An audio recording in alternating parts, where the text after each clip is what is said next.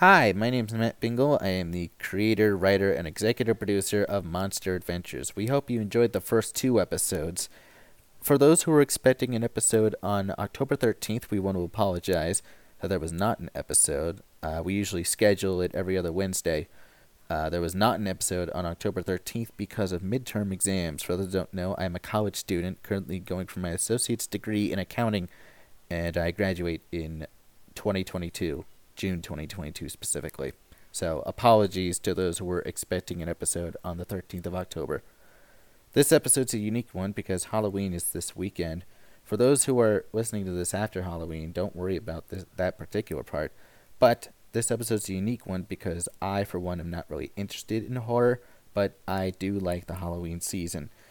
These stories were from 25 Ghost Stories, compiled and edited by W.B. Holland.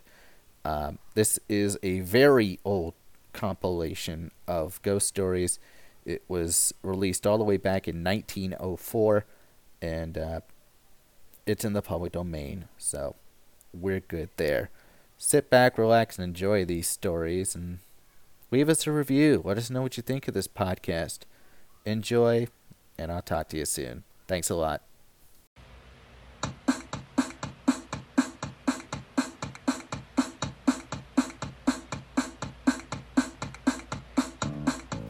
And now, Bingo Productions is proud to present Monster Adventures, starring Marty Monster, Julius, and Parsley. Each episode a fun new adventure. On this edition of Monster Adventures, it's Halloween weekend, and while they prepare to go to a haunted house, which, spoiler alert, eventually gets canceled due to inclement weather, they come up with another plan. What is that, you may ask? Ghost stories. Ladies and gentlemen, we have an announcement to make. Tonight would have been the first night in the 24th annual Monsterville Outdoor Haunted House. However, due to inclement weather, that has been canceled this evening. I was looking forward to that.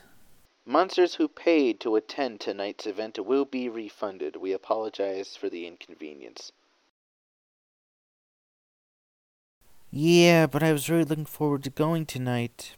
I remember when I was a kid and we'd go there every year. Don't worry about it. Maybe we could go tomorrow night. Oh, I can't do tomorrow night. I gotta work tomorrow night. On a Saturday night? Co-workers called sick. We're short-staffed. That's a shame. Marty, what are we gonna do tomorrow night? Since Parsley's not gonna be here, we can't go tomorrow night. We don't want to leave Parsley out. Can't go Sunday either, 'cause you're going to visit your grandparents. Yeah, that's true. I forgot about that. You know what? We'll go next weekend. Weather's supposed to be perfect. And a full moon. Oh, dear. What do you mean, oh dear? The weather's supposed to be perfect. Isn't that a good thing? Well, yes, that's great, but the full moon. He's right, you know. Well, now what do we do? We could tell some stories. Like, Romeo and Juliet? No, why? That's too long. And not enough monsters. I see your point. How about some ghost stories instead? I could go for a story. Okay, sure. Who wants to go first? Why don't you go first? Me? Sure. Why not?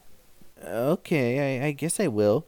I have one I remember from an old man I worked for a while back. Wait a minute, you worked for an old man? I entered for a retirement home just to get some work experience. Interesting. I didn't know that.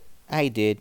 Well, anyway, the story is called The One evening about 8 Hand. months ago, I met And with it goes some a little college something comrades like at the this. lodging of our friend Lewis. We drank punch and smoked, talked of literature and art, and made jokes like any other company of young men. Suddenly the door flew open, and one who had been my friend since boyhood burst in like a hurricane. "Guess where I came from?" he cried. "I've been on to Mabel," responded one. "No," said another. "You are too gay. You come from borrowing money, from burying a rich uncle, or from pawning your watch." "You are getting sober," cried a third. "And as you scented the punch in Lewis's room, you came up here to get drunk again." "You are all wrong," he replied. "I come from P, in Normandy. where I have spent 8 days, and whence I have brought one of my friends, a great criminal, who I ask permission to present to you." With these words he drew from his pocket a long black hand from which the skin had been stripped. It had been severed at the wrist. Its dry and shriveled shape and the narrow yellow nails, still clinging to the fingers, made it frightful to look upon. The muscles which showed that its first owner had been possessed of great strength were bound in place by a strip of parchment-like skin. "Just fancy," said my friend. "The other day they sold the effects of an old sorcerer, recently deceased, well known in all the country. Every Saturday night he used to go to witch gatherings on a broomstick.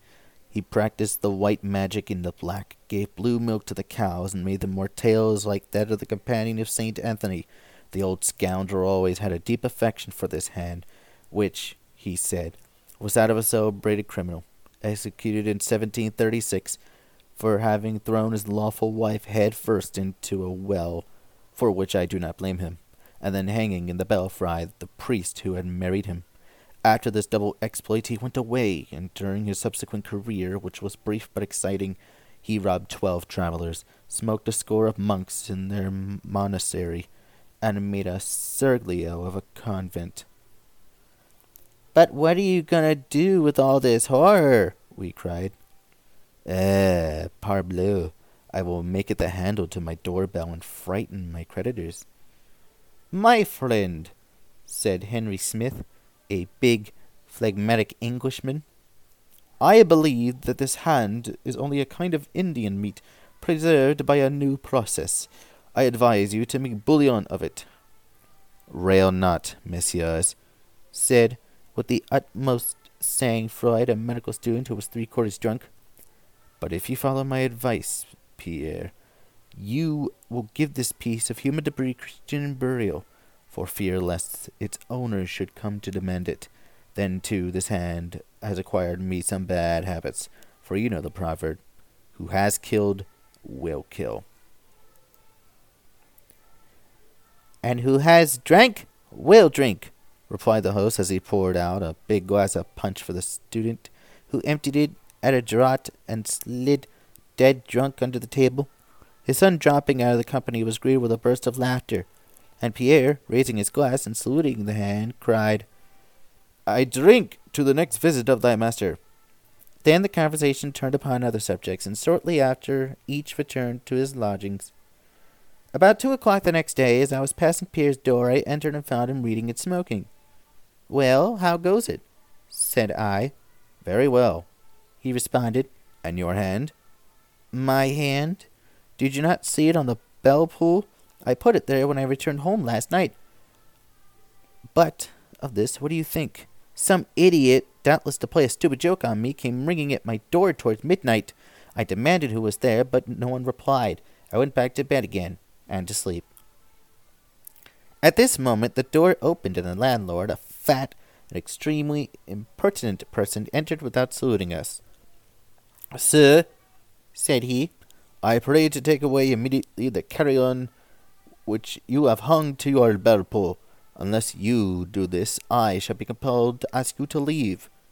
"Sir," responded Pierre, with much gravity, "you insult a hand which does not merit it. Know you that it belonged to a man of high breeding?" The landlord turned on his heel and made his exit. Without speaking, Pierre followed him, detached the hand and affixed of it to the bell cord hanging in his alcove. "That is better," he said. "This hand, like the brother, all must die of the Trappist, will give my thoughts a serious turn every night before I sleep." At the end of the hour I left him and returned to my own apartment. I slept badly the following night, was nervous and agitated, and several times awoke with a start. Once I imagined even that a man had broken into my room, and I sprang up and searched the closets and under the bed. Towards 6 o'clock in the morning I was commencing to doze at last, when a loud knocking at my door made me jump from my couch. It was my friend Pierre's servant, half-dressed, pale, and trembling. "Ah, sir," cried he, sobbing, "my poor master, someone has murdered him." I dressed myself hastily and ran to Pierre's lodgings. The house was full of people disputing together, and everything was in commotion. Everyone was talking at the same time, recounting and commenting on the occurrence in all sorts of ways. With great difficulty I reached the bedroom, made myself known to those guarding the door, and was permitted to enter. 4 agents of police were standing in the middle of the apartment, pencils in hand, examining every detail, conferring in low voices and writing from time to time in their notebooks. 2 doctors were in consultation by the bed, on which lay the unconscious forms of Pierre. He was not dead, but his face was fixed in an expression of the most awful terror. His eyes were opened their widest, and the dilated pupils seemed to regard fixedly, with unspeakable horror, something unknown and frightful. His hands were clenched. I raised the quilt which covered his body from the chin downwards, and saw on his neck, deeply sunk in the flesh, the marks of fingers. Some drops of blood spotted on his shirt. At that moment one thing struck me. I chanced to notice that the shriveled hand was no longer attached to the bell cord. The doctors had doubtless removed it to avoid the comments of those entering the chamber where the wounded man lay, because the appearance of this hand was indeed frightful. I did not inquire what had become of it. I now quote from a newspaper of the next day the story of the crime with all the details that the police were able to procure. A frightful attempt was made yesterday on the life of M. Pierre B., student, who belongs to one of the best families in Normandy. He returned home at about 10 o'clock in the evening and excused his valet, Bovin, from further attendance upon him, saying that he had felt fatigued and was going to bed. Towards midnight, Bovin was suddenly awakened by the furious ringing of his master's bell.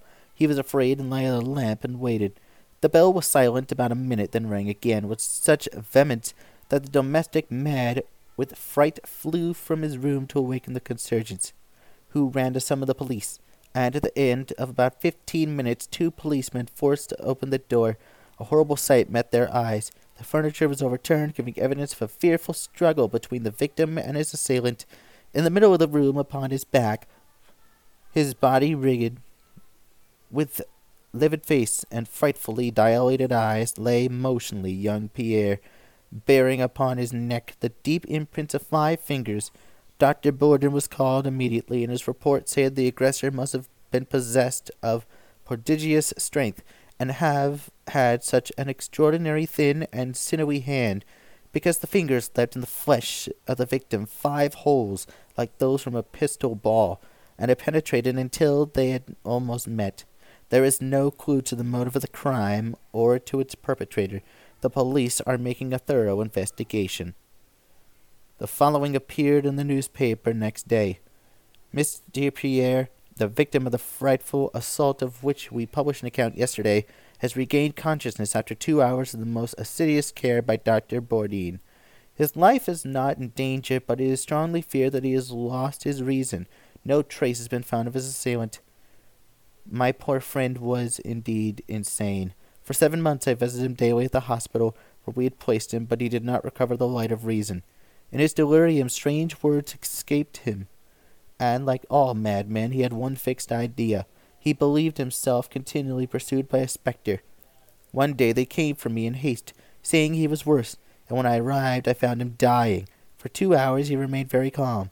Then, suddenly rising from his bed in spite of our efforts, he cried, waving his arms as if a prey to the most awful terror, "Take it away! Take it away! It strangles me! Help! Help!" Twice he made the circuit of the room, uttering horrible screams, then fell face downward, dead. As he was an orphan, I was charged to take his body to the little village in Normandy, where his parents were buried. It was the place from which he had arrived the evening he found us drinking punch in Louis's room, where he had presented to us the flayed hand. His body was enclosed in a linen coffin, and 4 days afterwards I walked sadly beside the old curé, who had given him his first lessons, to the little cemetery where they dug his grave. It was a beautiful day, and sunshine from a cloudless sky flooded the earth. Birds sang from the blackberry bushes from where many a time, when we were children, we had stolen to eat the fruit.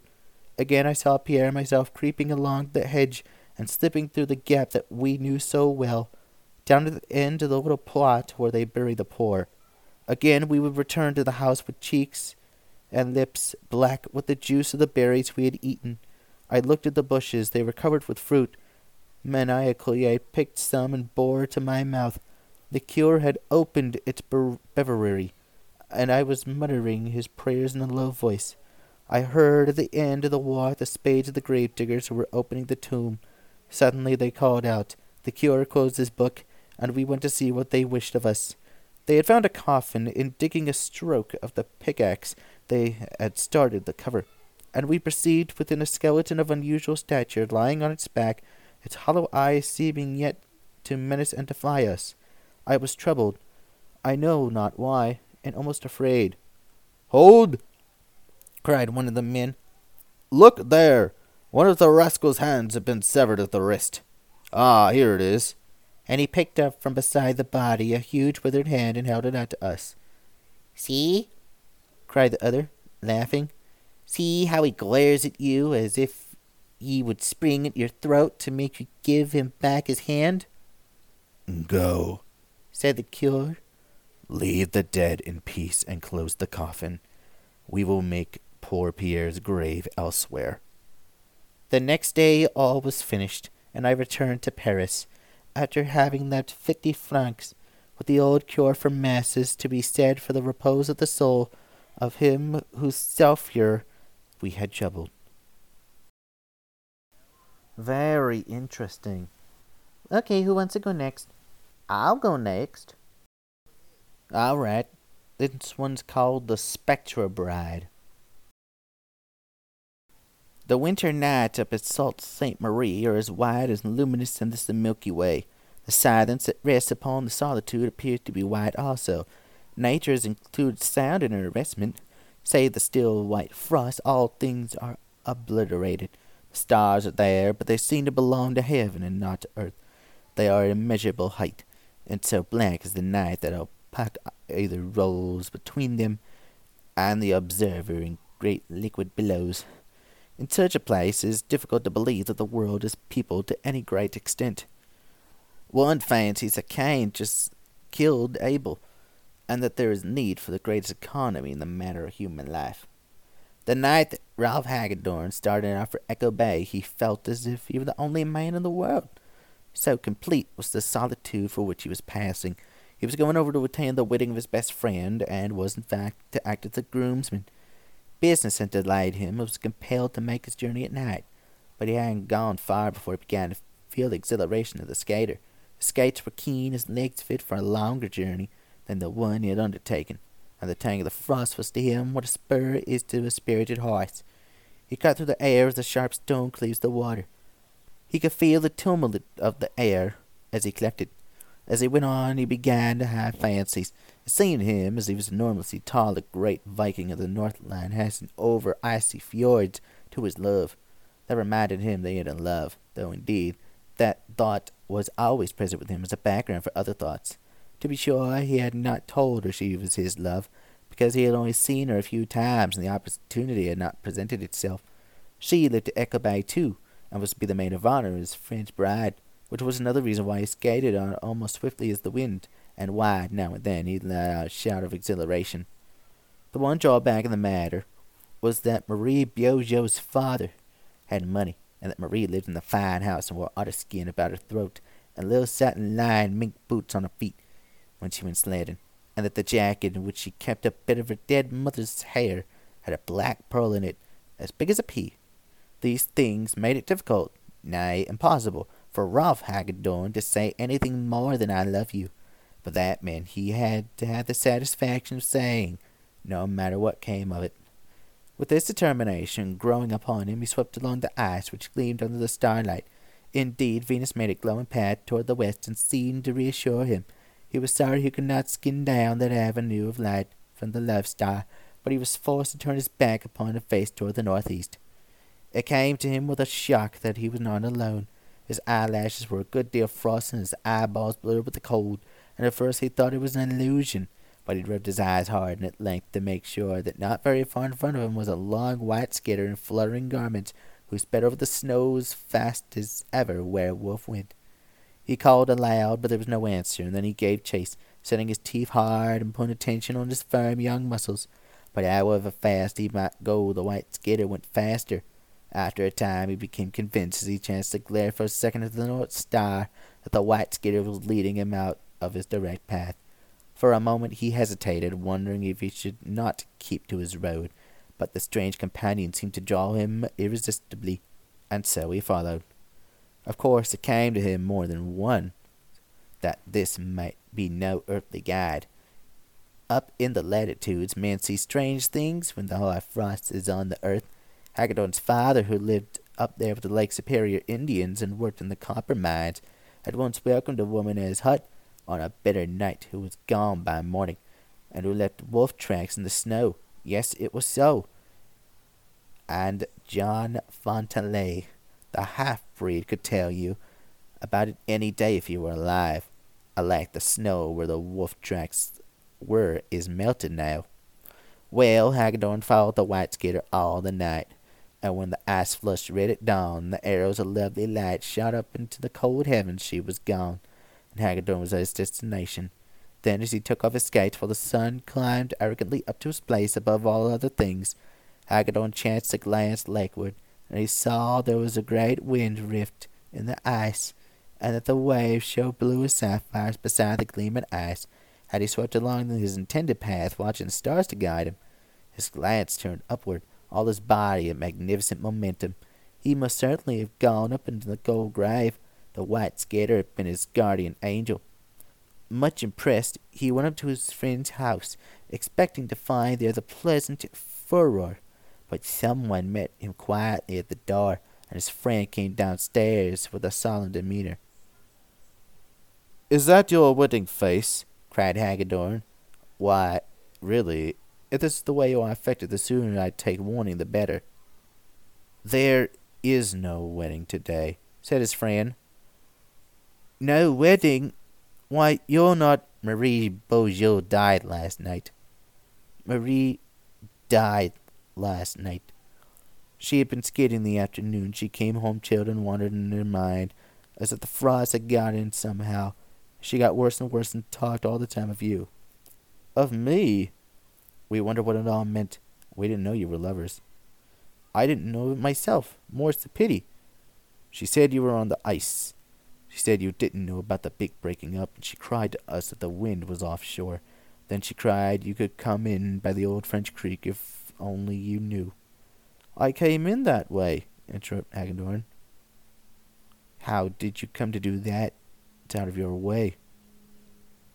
So Hagedorn told him how it came to pass, and that day they watched beside the maiden, who had tapers at her head and feet, and over in the little church the bride, who might have been at her wedding, said prayers for her friend.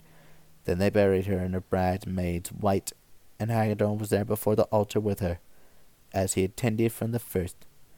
At midnight, the day of the burial, her friends were married in the gloom of the cold church, and they walked together through the snow to lay their bridal wreath on her grave.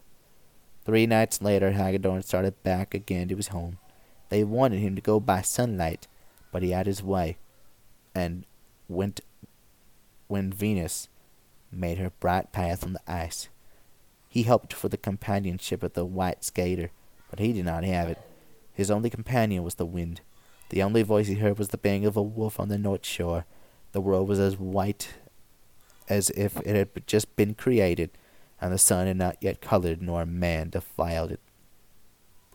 Well, well, well. Alrighty. This one's called An Unbidden Guest. I heard this one a while back, and it goes a little something like this. My cousins, Kate and Tom Howard, married at Trinity at Easter time, concluded to commence housekeeping by taking one of those delightfully, expensively furnished, unfurnished cottages with which the fashionable water place of Waterloo abounds, from whose rear windows one might almost take a plunge into the surf, the beach beginning at the back door.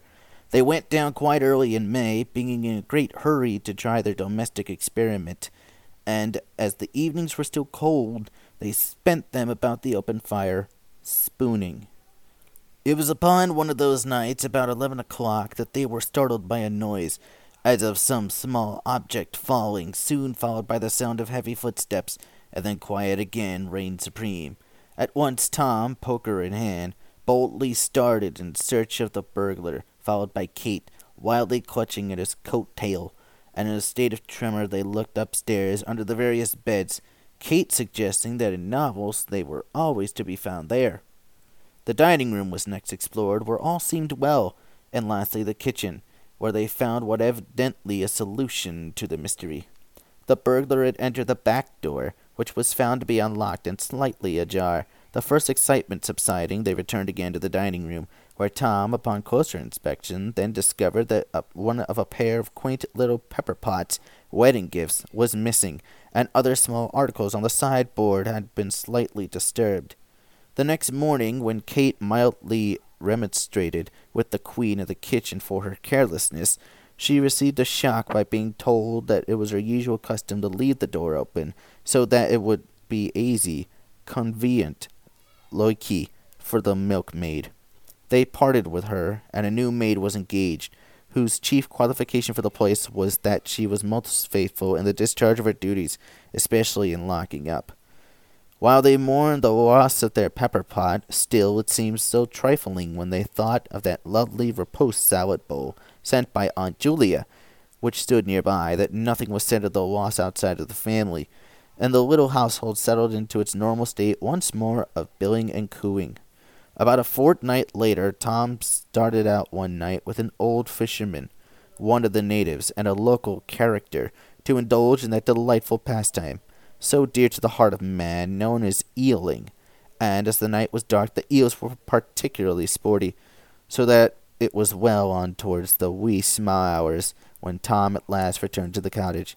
He found all excitement within. Kate was in hysterics, and the new maid, also weeping, was industriously applying the camphor bottle to her mistress's nose. The burglar, or ghost, as they had now decided, the windows and doors being found to be securely locked this time, had been abroad again, but had succeeded in purloining nothing. His royal ghostship had amused himself, apparently by simply walking about. "Oh, Tom, he had such heavy boots and was so dreadfully bold about it," said Kate tearfully.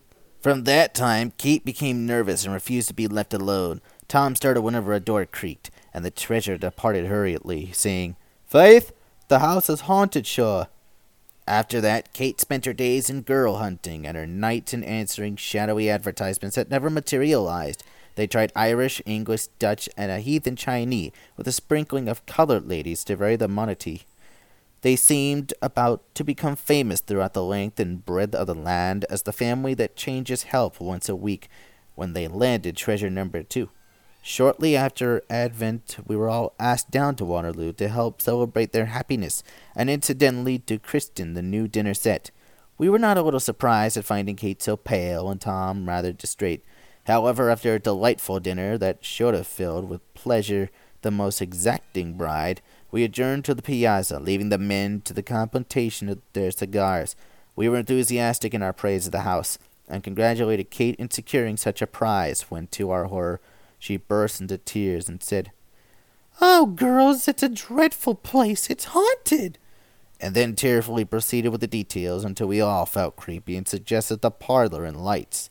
It was not long afterwards that Kate discovered that Tom had also related the ghost story to the men that evening, to which Ned Harris said, "Rats," and Bob Shaw laughingly remarked, "Tom, old chap, you really shouldn't take your nightcap so strong." About the 1st of July, the climax came. The ghost walked again, this time taking not only the remaining pepper pot, but also a silver salt cellar.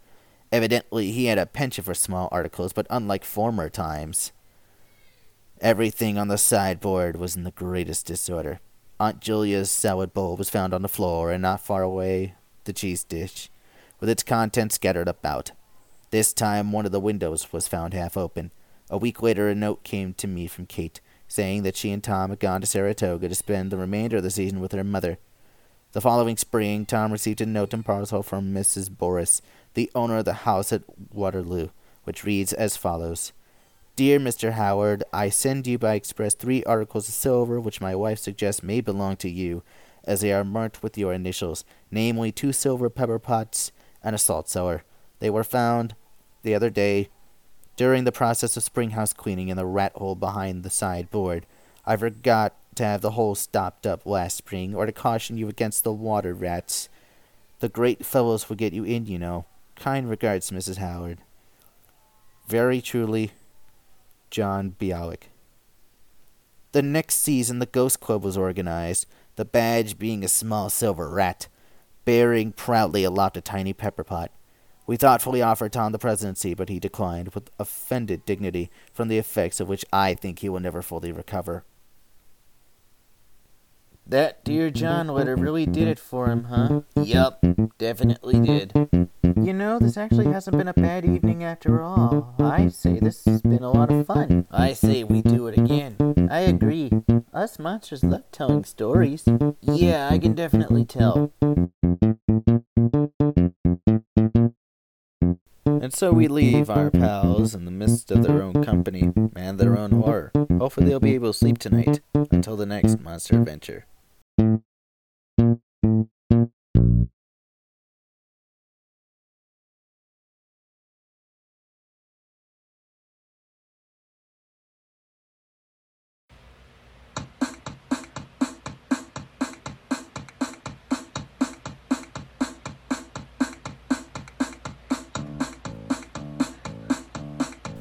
This has been Monster Adventures, starring Marty Monster, Parsley, and Julius. This episode was written and produced by Matt Bingle, based on stories by Guy de Maupassant, from the compilation 25 Ghost Stories, compiled and edited by W. Bob Holland, available in the public domain. This program has been produced by Bingle Productions, Baltimore, Maryland. If you enjoy this, leave a review. We'd love to hear your feedback. Speaking of feedback, if you'd like to contact us, you can. Just email us at binglepuppettroop@gmail.com. That last name spelled Bingel. Subscribe to our podcast on Anchor, iTunes, Google Play, Spotify, and more. And if you'd like to follow us on social media, our handles are in the description of this episode. Please join us again for another exciting adventure of Monster Adventures. Thanks for joining us.